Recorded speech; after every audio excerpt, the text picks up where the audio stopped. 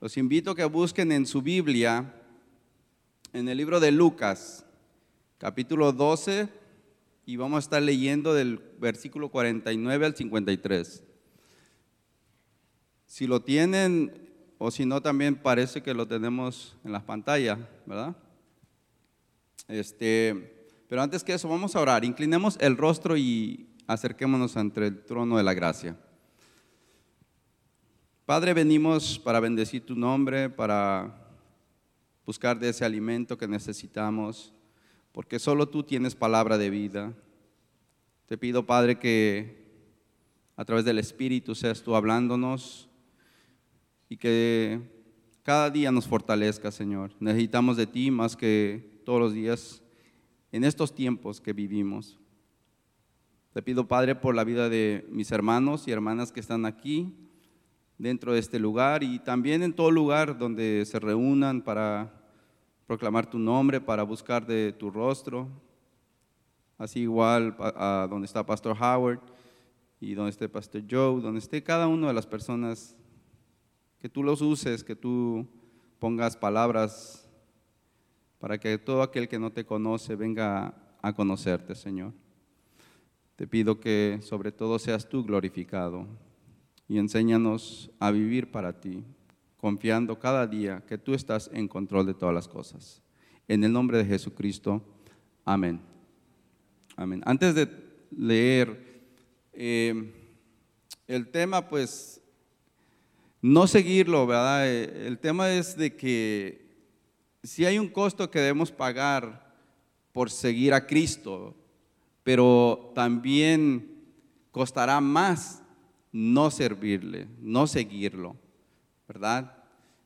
Y eso es algo que creo en estos tiempos nosotros nos damos cuenta de que vivimos en un momento donde todo cuesta. ¿Cuántos pueden decir eso? Que así es, ¿verdad? Todo cuesta. Todo lo que hagamos, lo que comemos, lo que vestimos, todo lo que querramos obtener en la vida tiene un costo. Y en esta generación que nos ha tocado vivir, si ustedes se dan cuenta, lo que hoy día nos cuesta más es el tiempo. Ya no hay tiempo para hacer cosas, ya no hay tiempo para visitar, ya no hay tiempo para llamar a alguien, ¿verdad? Nos ha pasado. Y eso es algo que quisiera que a través de la palabra miráramos, ¿verdad? Porque si nosotros nos ponemos a pensar, todo lo que querramos conseguir en esta vida, tenemos que perseverar y luchar para conseguirlo. ¿No es así? Aquel que se dedica a la música para ser profesional, se va a tener que meter horas durante los días de la semana para llegar a alcanzar lo que él quiere lograr. Aquel que hace gimnasia, desde muy pequeños los comienzan a enseñar. Imagínense, toda su vida va creciendo, dando su vida para obtener el éxito que ellos quieren lograr, ¿verdad? Los que más a mí me llama la atención es, por ejemplo, los del ejército, porque ellos no solamente se comprometen y los que permanecen allí, pues siguen. Y para ellos, por decir, es algo costoso tener que abandonar su hogar, dejar a esposa o esposo, dejar hijos y se tienen que ir. ¿Se dan cuenta? Entonces el costo que ellos tienen que abandonar muchas cosas para irse. Y sabemos que sea Marine, sea Air Force, sea lo que sea, es el mismo compromiso que hacen de tener que dejar para llegar a hacer eso, ¿verdad? Entonces sabemos que el precio puede ser excesivamente costoso o caro, pero hay muchos que están dispuestos a hacer el sacrificio. Por eso es que hoy día ustedes los ven, tenemos cantidad de soldados y Estados Unidos tiene bastantes. Entonces hay muchos que dicen, vale la pena, me entrego y me voy porque creo que es beneficiario. ¿No es así?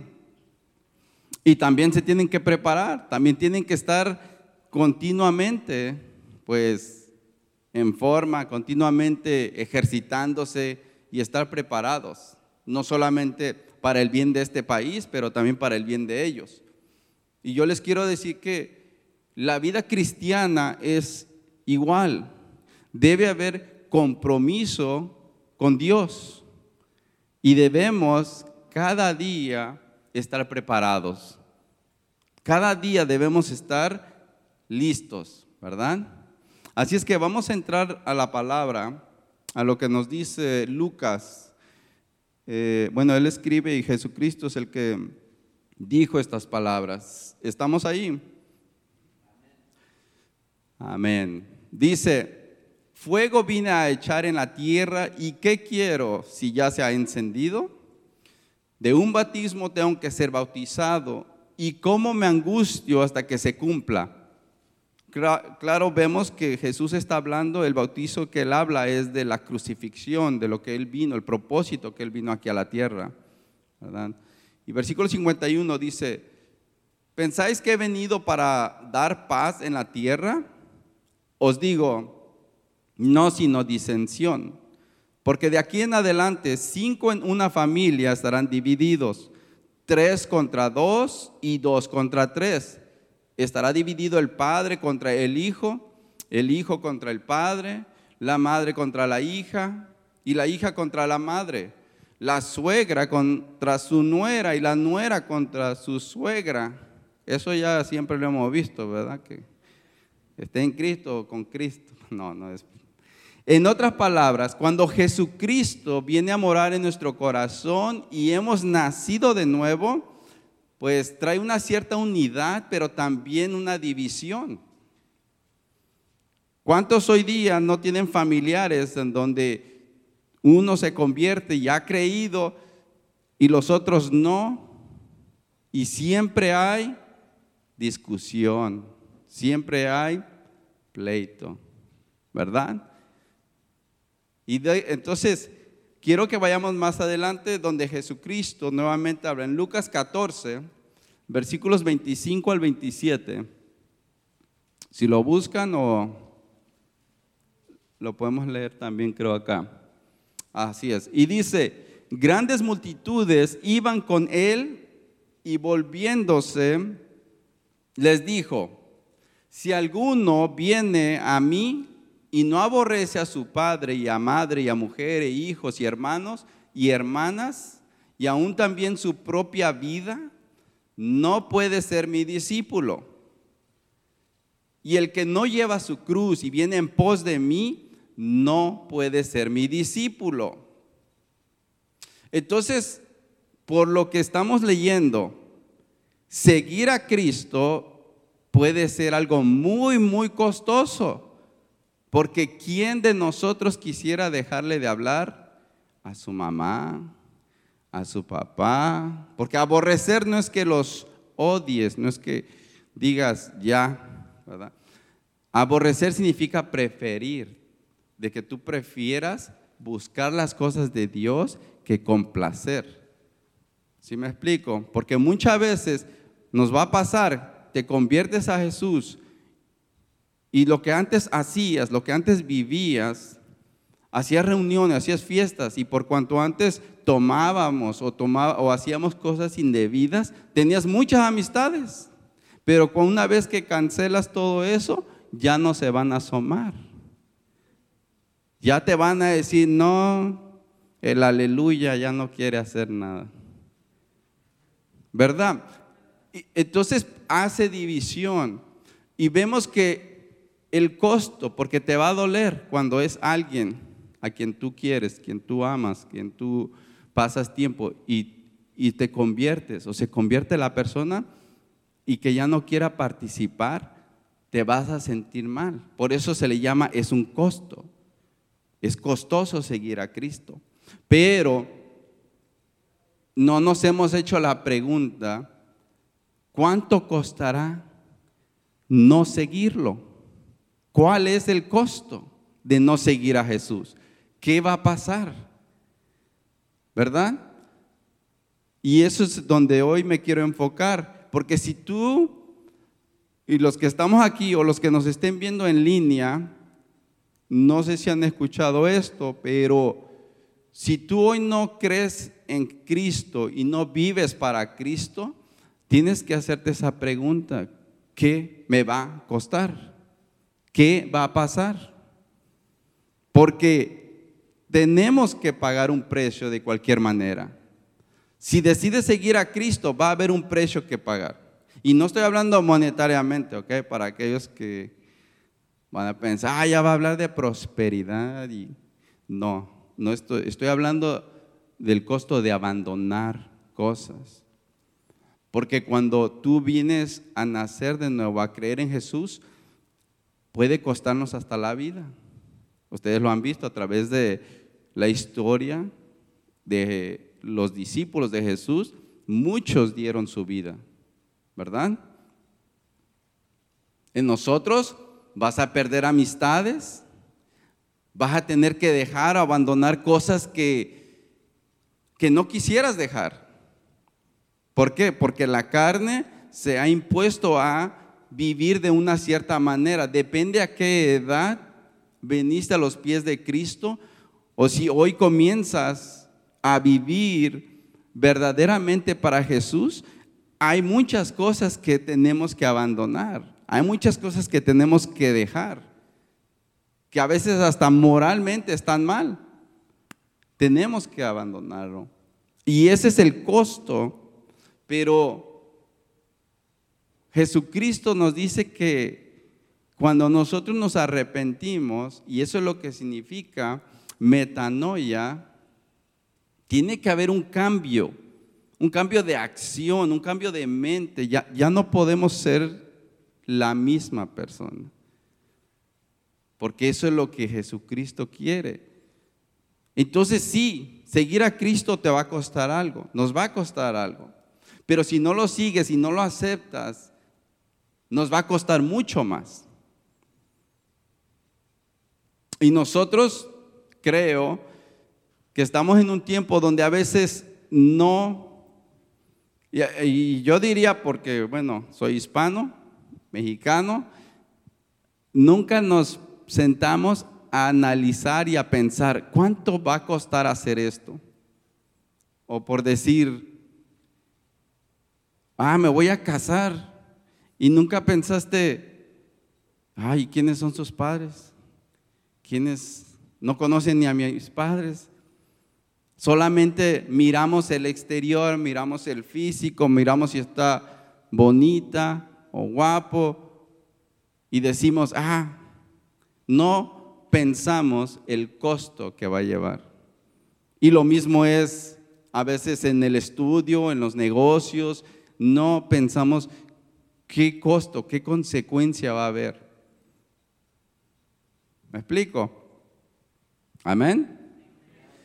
Entonces, y Jesús mismo ahí en el versículo, en el capítulo 14, él mismo habla de eso. Él dice, porque ¿quién de vosotros, queriendo edificar una torre, no se sienta primero y calcula los gastos?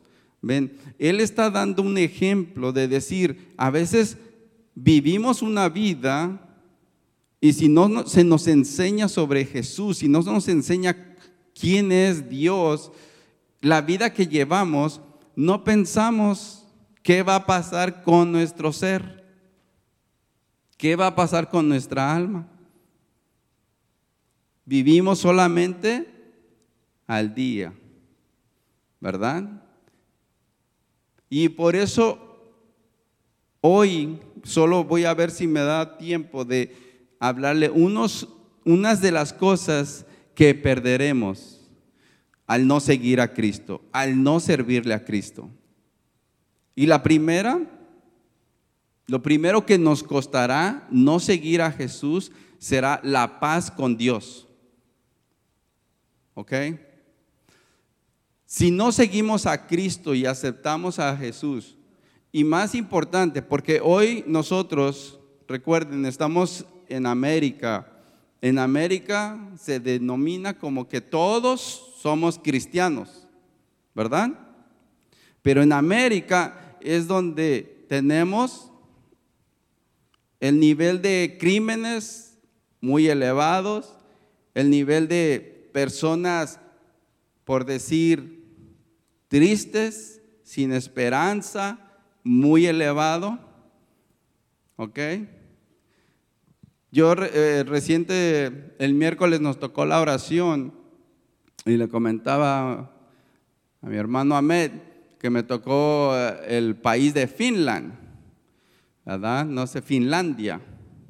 Y ese país le decía que dice que ese es el país más contento y en paz del mundo. Y yo pues buscando la razón y decía que porque su fundamento está en Cristo. ¿Ok? Ellos fueron enseñados y criados conociendo a Jesús. Y dice que entonces tú puedes ver la diferencia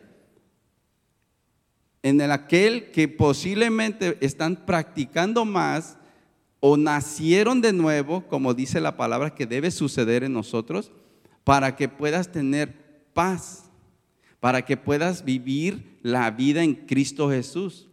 En América, toda la mayoría dice que somos cristianos, pero tiene que suceder un nuevo nacimiento para experimentar la vida en Cristo Jesús, para ver lo que Dios hace en nuestras vidas. Entonces, lo primero es que no habrá paz si nosotros no vivimos la vida en Cristo. Si rechazamos a Jesús, no hay paz. Y lo que viene a hacer es que Él nos considera un enemigo. ¿Cuántos han escuchado eso? Que Él nos considera un enemigo. Y tú dirás, no, ¿cómo? Ni Dios quiera. Bueno, Él no quiere, pero nosotros, si no lo aceptamos, si no vivimos para Él, Él nos considera un enemigo. Eso es lo que dice el apóstol Pablo en Romanos 5:10. Dice, porque si siendo enemigos, porque Él habla del tiempo antes de que conociera a Cristo.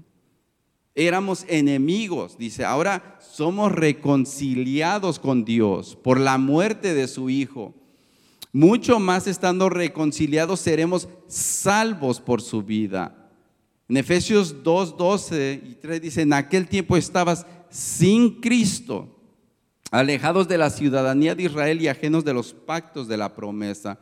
Entonces, cuando uno rechaza al Señor, esa es la razón por la cual se hace enemigo de Dios, porque uno está rechazando su oferta, uno rechaza su amor, uno rechaza la reconciliación. Todos sabemos, ¿el ser enemigo de alguien es bueno? No, ¿a quién le gusta tener enemigos? A nadie. Si hasta a veces sin Cristo, en el tiempo cuando no conocíamos a Dios, porque espero que hoy que ya conocen a Dios, no se estén peleando, ¿verdad? Duerme el esposo en la sala y la mujer en el cuarto, ¿verdad que no? Pero sí o no, cuando nos enojábamos con nuestra esposa, era pleito y estabas cada uno echándose fuego. Y no, pues vete tú, no, yo, no, es mi casa, no. Pero, ¿qué pasa cuando se reconcilian? Ah, sí, ¿verdad? Ven para acá, ¿por qué te fuiste tanto? La reconciliación es lo más hermoso cuando pasa. Ahora imagínense, estábamos sin Dios, apartados de Dios, Él nos consideraba un enemigo, y ahora tú vienes y dice el apóstol Pablo en Romanos 5:1, justificados pues por la fe. La única manera de que nosotros pudimos obtener esta paz de Dios es a través de la justificación. Eso ya lo hemos estudiado en el libro de Romanos. ¿Qué es la justificación? En que Jesucristo, nosotros ponemos nuestra fe en que Él vino hace 2000 años y pagó el precio. Sobre Él vino la ira de Dios para que nosotros fuéramos perdonados. Él tomó nuestro lugar. Y por eso el apóstol Pablo dice ahora, justificados por la fe, dice, tenemos paz para con Dios por medio de nuestro Señor Jesucristo. Entonces, solo a través de Jesús podemos ser perdonados, justificados y ahora tenemos paz.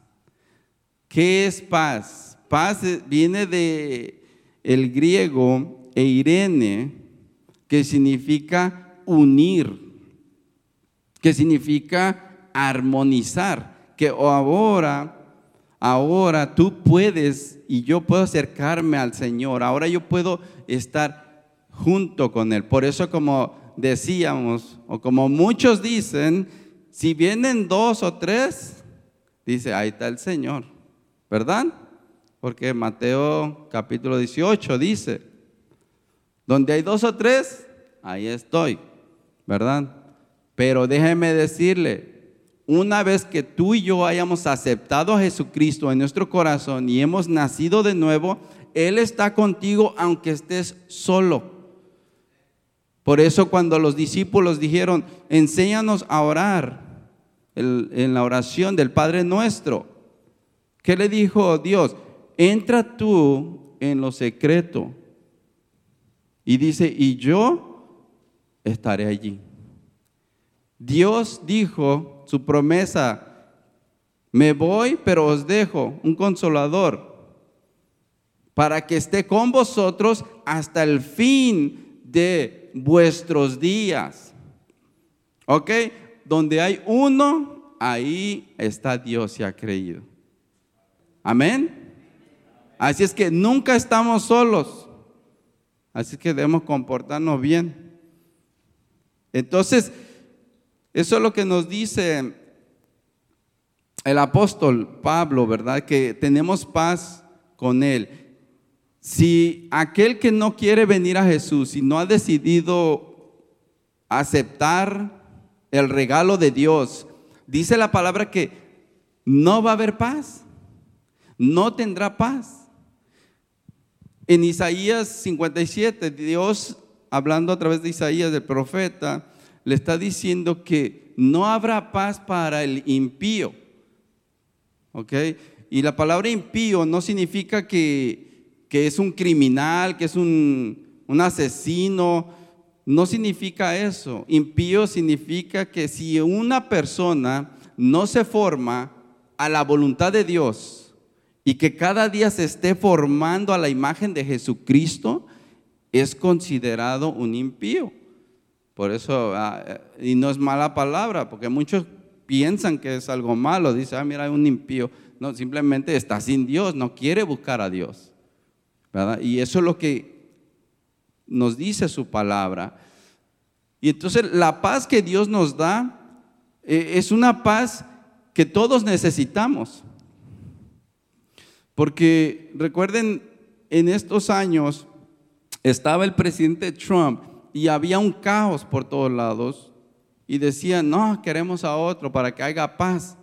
Pero la paz terrenal no va a suceder, ya lo leímos en Lucas 12, ¿vine a traer paz? No, es que no va a haber paz en la tierra. La paz que Dios quiere es que sea en ti, en cada persona que se arrepiente y crea quién es Él, allí es la paz, ¿verdad?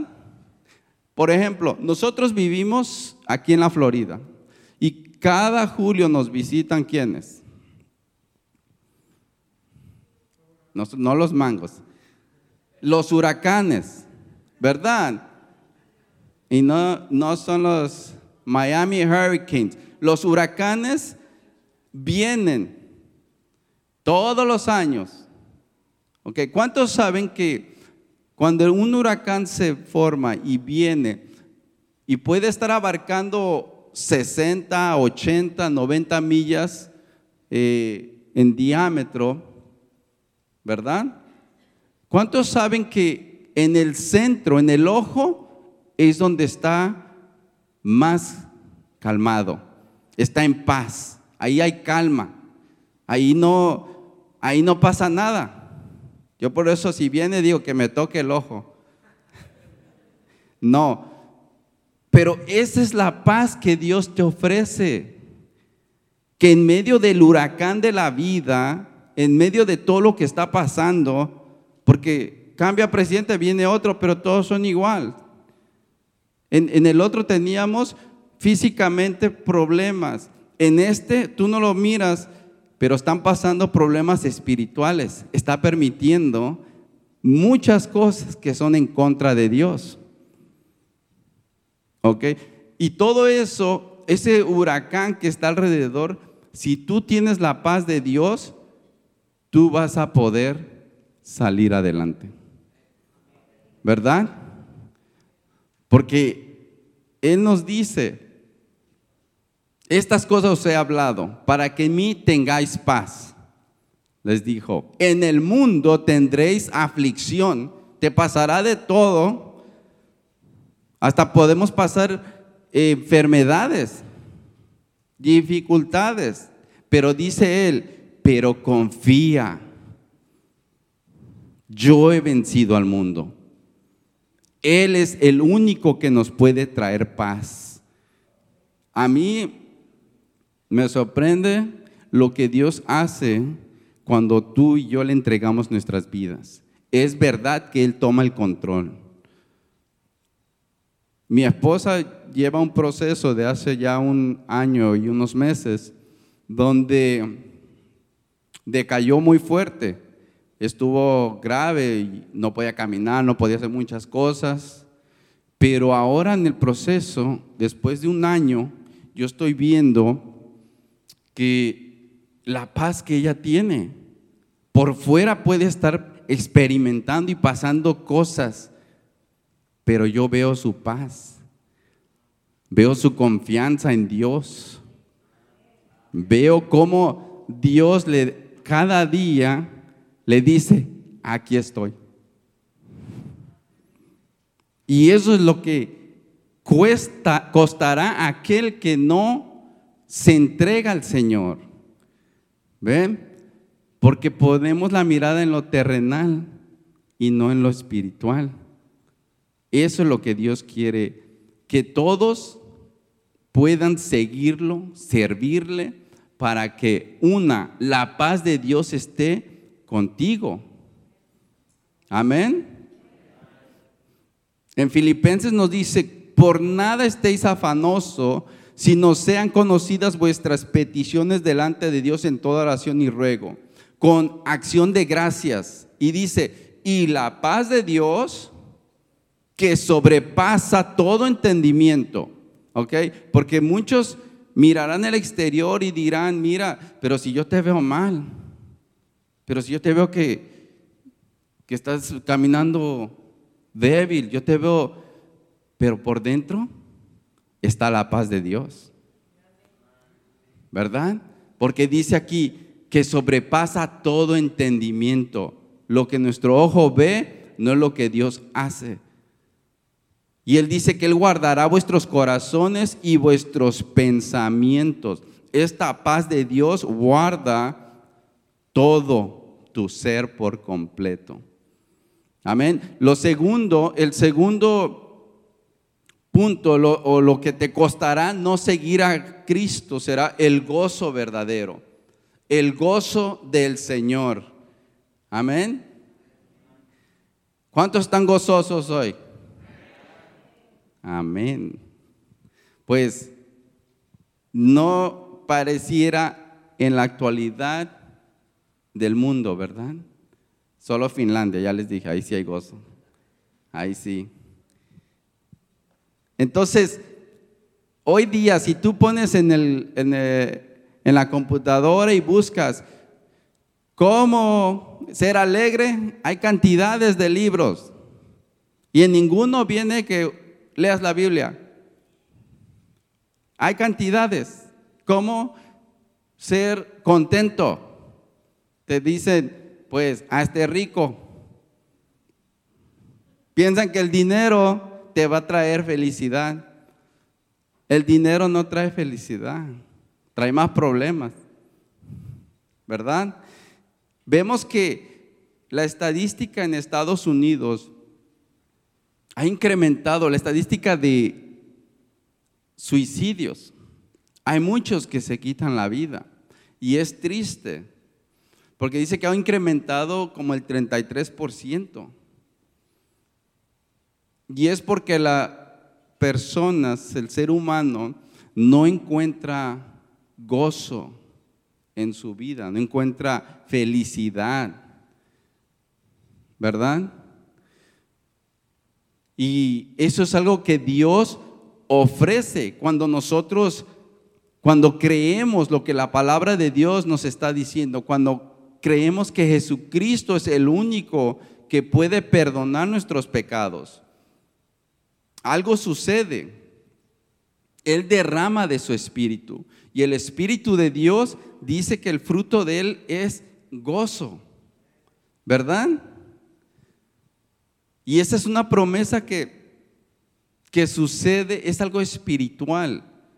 El apóstol Pedro escribe y nos dice, ustedes, dice, nunca, no han visto jamás a Jesús, pero aún así lo aman, aunque ahora no lo pueden ver.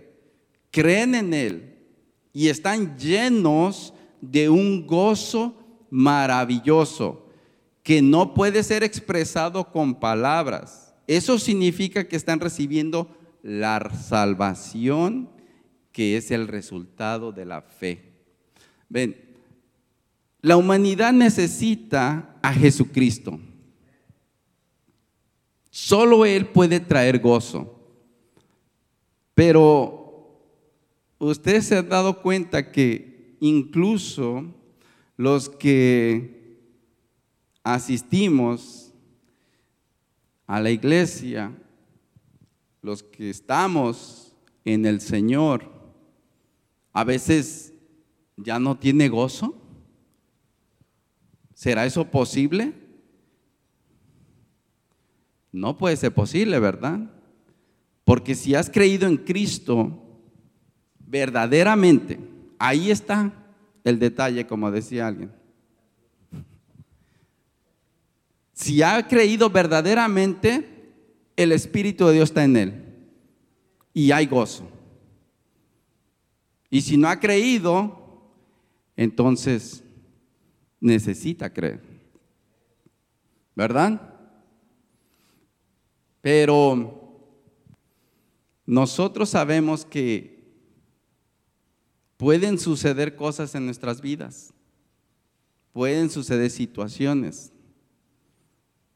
pero necesitamos llenar este lugar de hermanos y personas que quieran conocer más de Dios, ¿verdad? Sí, la pandemia pasó y está, pero ya la mayoría se están vacunando. Pero aún seguimos las iglesias de la misma manera, ¿verdad? No solamente aquí, en todo lugar. Todo lo demás está lleno. ¿Sí se han dado cuenta? Tú miras un juego de básquetbol profesional, está lleno. Tú miras al rato el soccer, el fútbol, va a estar lleno. Todo, vas al mall, ese nunca se vació. Parece que ahí checaban, si es COVID no entre. Ahí estaba lleno. Pero a la iglesia, pues, entonces tú dices, ¿por qué es que no hay gozo en el cristiano? Porque no se alimenta, porque no se junta, no hay coinonía. Primera de Juan 3:4 dice, lo que hemos visto y oído, eso anunciamos, para que también vosotros tengáis comunión con nosotros.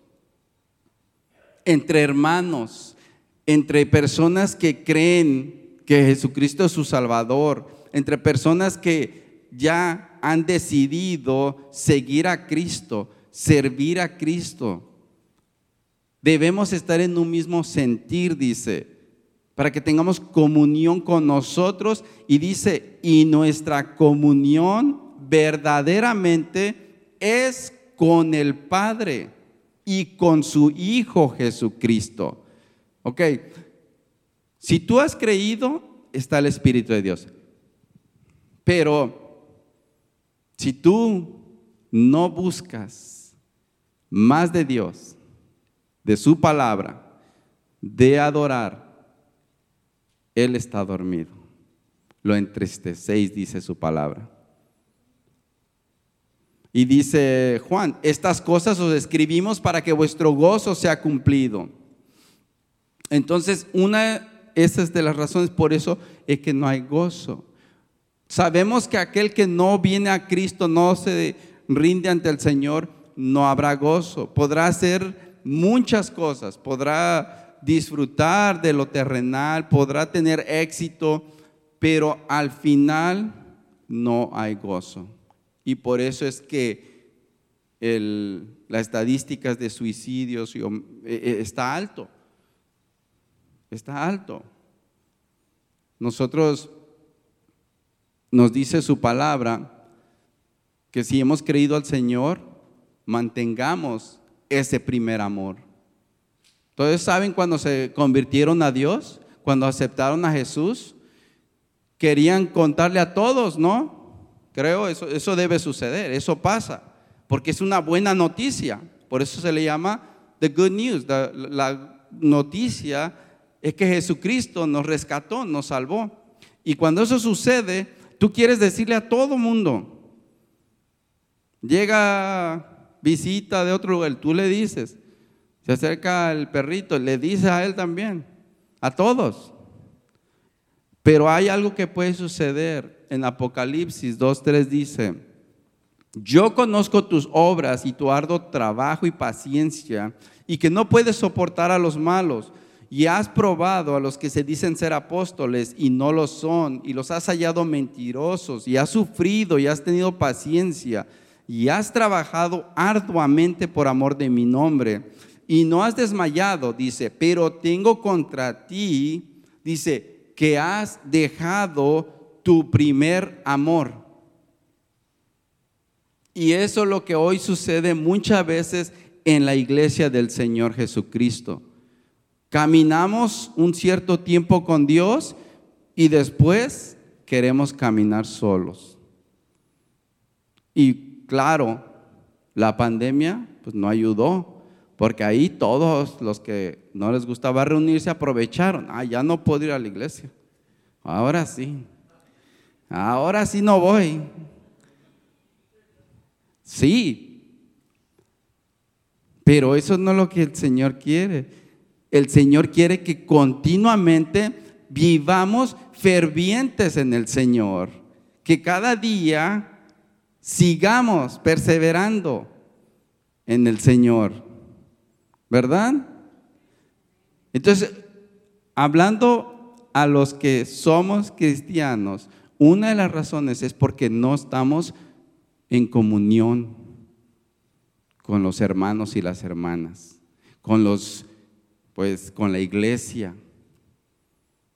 Tenemos pues el servicio, el estudio bíblico, tenemos servicio de oración, y el servicio de oración los hispanos no llegan. ¿Qué pasa? Unos cuantos llegan de vez en cuando. Entonces, perdón, una de las razones es esa. La otra es el pecado. Cuando uno vive en pecado, cometiendo pecados, eso es lo que apaga el gozo del Señor. Eso es lo que está en Estados Unidos invadiendo la iglesia. Nosotros vemos y decimos, mira, aquel hace esto y no creo que es malo, entonces quieren copiar. ¿Y saben qué? Cuando nosotros recibimos a Jesucristo, sí, la vida que Él nos da es eterna y la salvación es eterna. Pero si ustedes se dan cuenta, cuando tú te entregas, no nos sale alas. Aún batallamos, aún luchamos con lo que hayas tenido, si sea alcoholismo, si era droga, eso se va renovando. Eso tiene que ser cambiado, es un proceso, pero si mientras no estudias la palabra, no vienes a conocer más de Dios, ¿cómo se va a renovar? Necesitamos ser renovados. El rey David, cuando cometió el pecado que hizo, para aquellos que conocen al rey David, él en el Salmo 51 habla de cómo tan miserable se sentía por lo que había hecho, qué tan mal se sentía, que le dice al Señor en el versículo 12, le decía: vuélveme el gozo de la salvación. ¿Ve? El pecado lo hizo sentirse que estaba apagado, triste, mal. Cuando nosotros continuamos haciendo el mal, el pecado, o los pecados, perdón, estamos apagando el gozo del Señor. Y eso necesita permanecer cada día en nosotros. Por eso es importante que no solamente escuchemos la palabra y si no hemos rendidonos al Señor, aceptarlo y decir: sí, Señor, cámbiame, me arrepiento de mis pecados, hazme una persona nueva, porque Él es el único que lo puede hacer, ¿verdad? Nosotros estamos en este tiempo donde si tú no te alimentas de lo que la palabra nos da, la palabra nos enseña, nos podemos hacer religiosos. ¿Qué es eso? Bueno, pues que de vez en cuando asistimos, de vez en cuando oímos la palabra, pero no hay cambio, no hay un cambio interior. Y eso es lo que no queremos que suceda, ¿verdad? La religión es así. No, yo ya fui, yo ya hice, pero no hay un cambio transformador. Y eso no es lo que Dios quiere. Dios quiere que seamos transformados, convertidos, hechos a su imagen, ¿verdad? La religión es como hoy día las vacunas que tenemos, Moderna, Pfizer, ¿y cuál es la otra? Johnson & Johnson, ¿verdad? Entonces tenemos esas tres, y la religión es así. Tú te vacunas de la que sea, ¿y qué es? Es un poquito nada más de COVID, ¿no? ¿Para qué? Para que no te dé el verdadero COVID, ¿no? Entonces la religión es así, es un poco de conocer de Dios y todo, pero para que no llegues a conocer lo verdadero, a Jesucristo, al Hijo de Dios. ¿Ven? Y eso es lo que Dios nos está diciendo, que si nosotros rechazamos al Señor, si no queremos seguirlo, si no nos arrepentimos para vivir para Él, vamos a perder esto, la paz de Dios, el gozo de Dios y por último, la eternidad con Dios.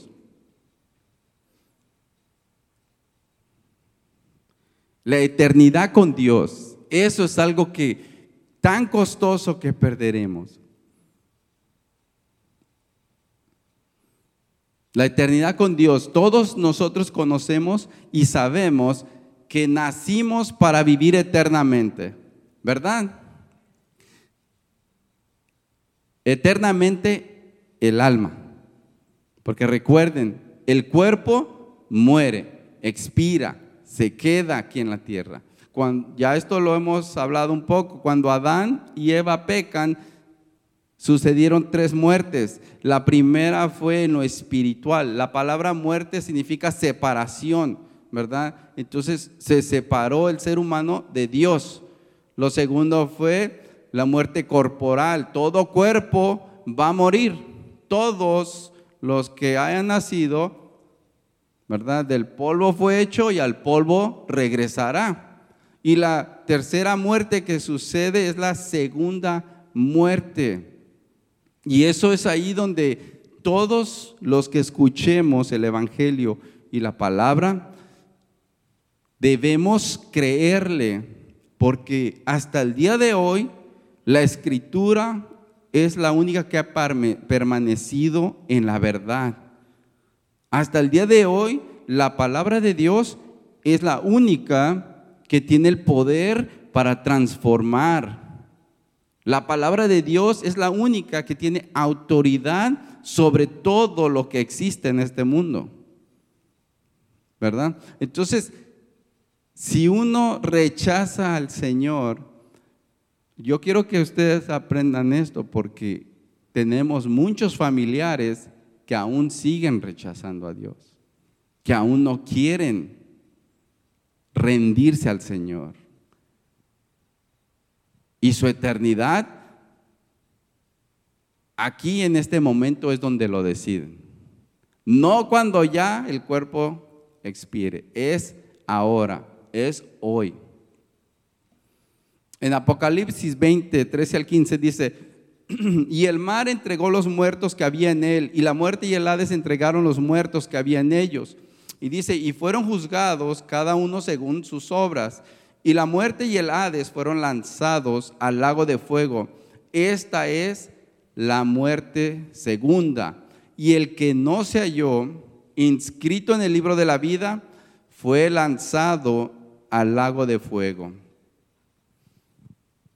Entonces, sabemos que la eternidad la podemos tener con Dios, porque es una oferta. Eso es lo que vino Jesucristo a morir en la cruz y a que nosotros conociéramos, ¿verdad? Pero el rechazo nos envía el alma a la eternidad sin Dios, a un castigo eterno. Y ahí es donde muchos no piensan, no creen que eso es verdad, porque al contrario dicen: no, si me voy al infierno ya, allá voy a gozarme. No, es sufrimiento. O muchos dicen: no, pues ya no quiero vivir porque voy a morir en paz. Pero la Biblia dice: si están sin Cristo, no habrá paz. Va a haber continuo sufrimiento, ¿verdad? Y eso es lo que Dios nos está diciendo, que hay una eternidad. Y la eternidad que Él espera, porque para eso vino Jesucristo, no vino a condenar al mundo, sino vino a que fuera salvo por Él. Así es que esta mañana, lo que yo sí quiero, pues que se les quede es esto: que seguir a Cristo sí es costoso, pero el no seguirlo y no servirle costará más. Costará más. Entonces tú dices: ¿qué es lo que debo hacer? Pues lo que cada hombre debe hacer es creer lo que Dios dice en su palabra. Todo aquel que se arrepiente ante Dios y acepta al Señor Jesús como su Salvador, pues Dios nos perdona. Dios lo perdona y lo considera como justo. Y entonces ahora sí podemos comenzar una vida nueva. Y esa vida es para siempre, porque esa es la eternidad. La eternidad que dice, ¿cuál es la vida eterna? Es que conozcamos a Dios, al Dios verdadero, y a Jesucristo, a quien Él ha enviado. Cuando Jesús les dice que Él es la resurrección y la vida, Él dice: el que muere en vida, dice, no morirá, tendrá vida eterna, estará con Dios. Y esa es la promesa que tenemos. Amén. Amén, hermanos. Pues vamos a ser despedidos, oremos, inclinemos el rostro. Padre amado, gracias te damos por la bendición de esta mañana, gracias por tu palabra, gracias por las alabanzas, Señor, que esperamos que hayan llegado hasta donde estás tú, Señor. Y que seas tú cada día glorificado a través de no solamente nuestros labios, pero también de nuestra conducta, nuestra manera de vivir. Te pido que nos ayudes a través del Espíritu Santo, que guardes la vida de cada uno de mis hermanos y que podamos juntos regocijarnos y buscar más de ti, Señor. Llénanos cada día de tu presencia. Te lo pedimos en el nombre de Jesucristo.